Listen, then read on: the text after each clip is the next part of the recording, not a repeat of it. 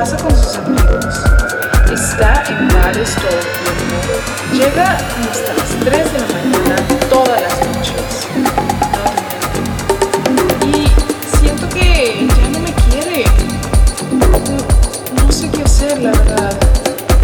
Él era tan diferente antes, como el día que lo conocí. Era la persona más linda del mundo. La forma que me miraba,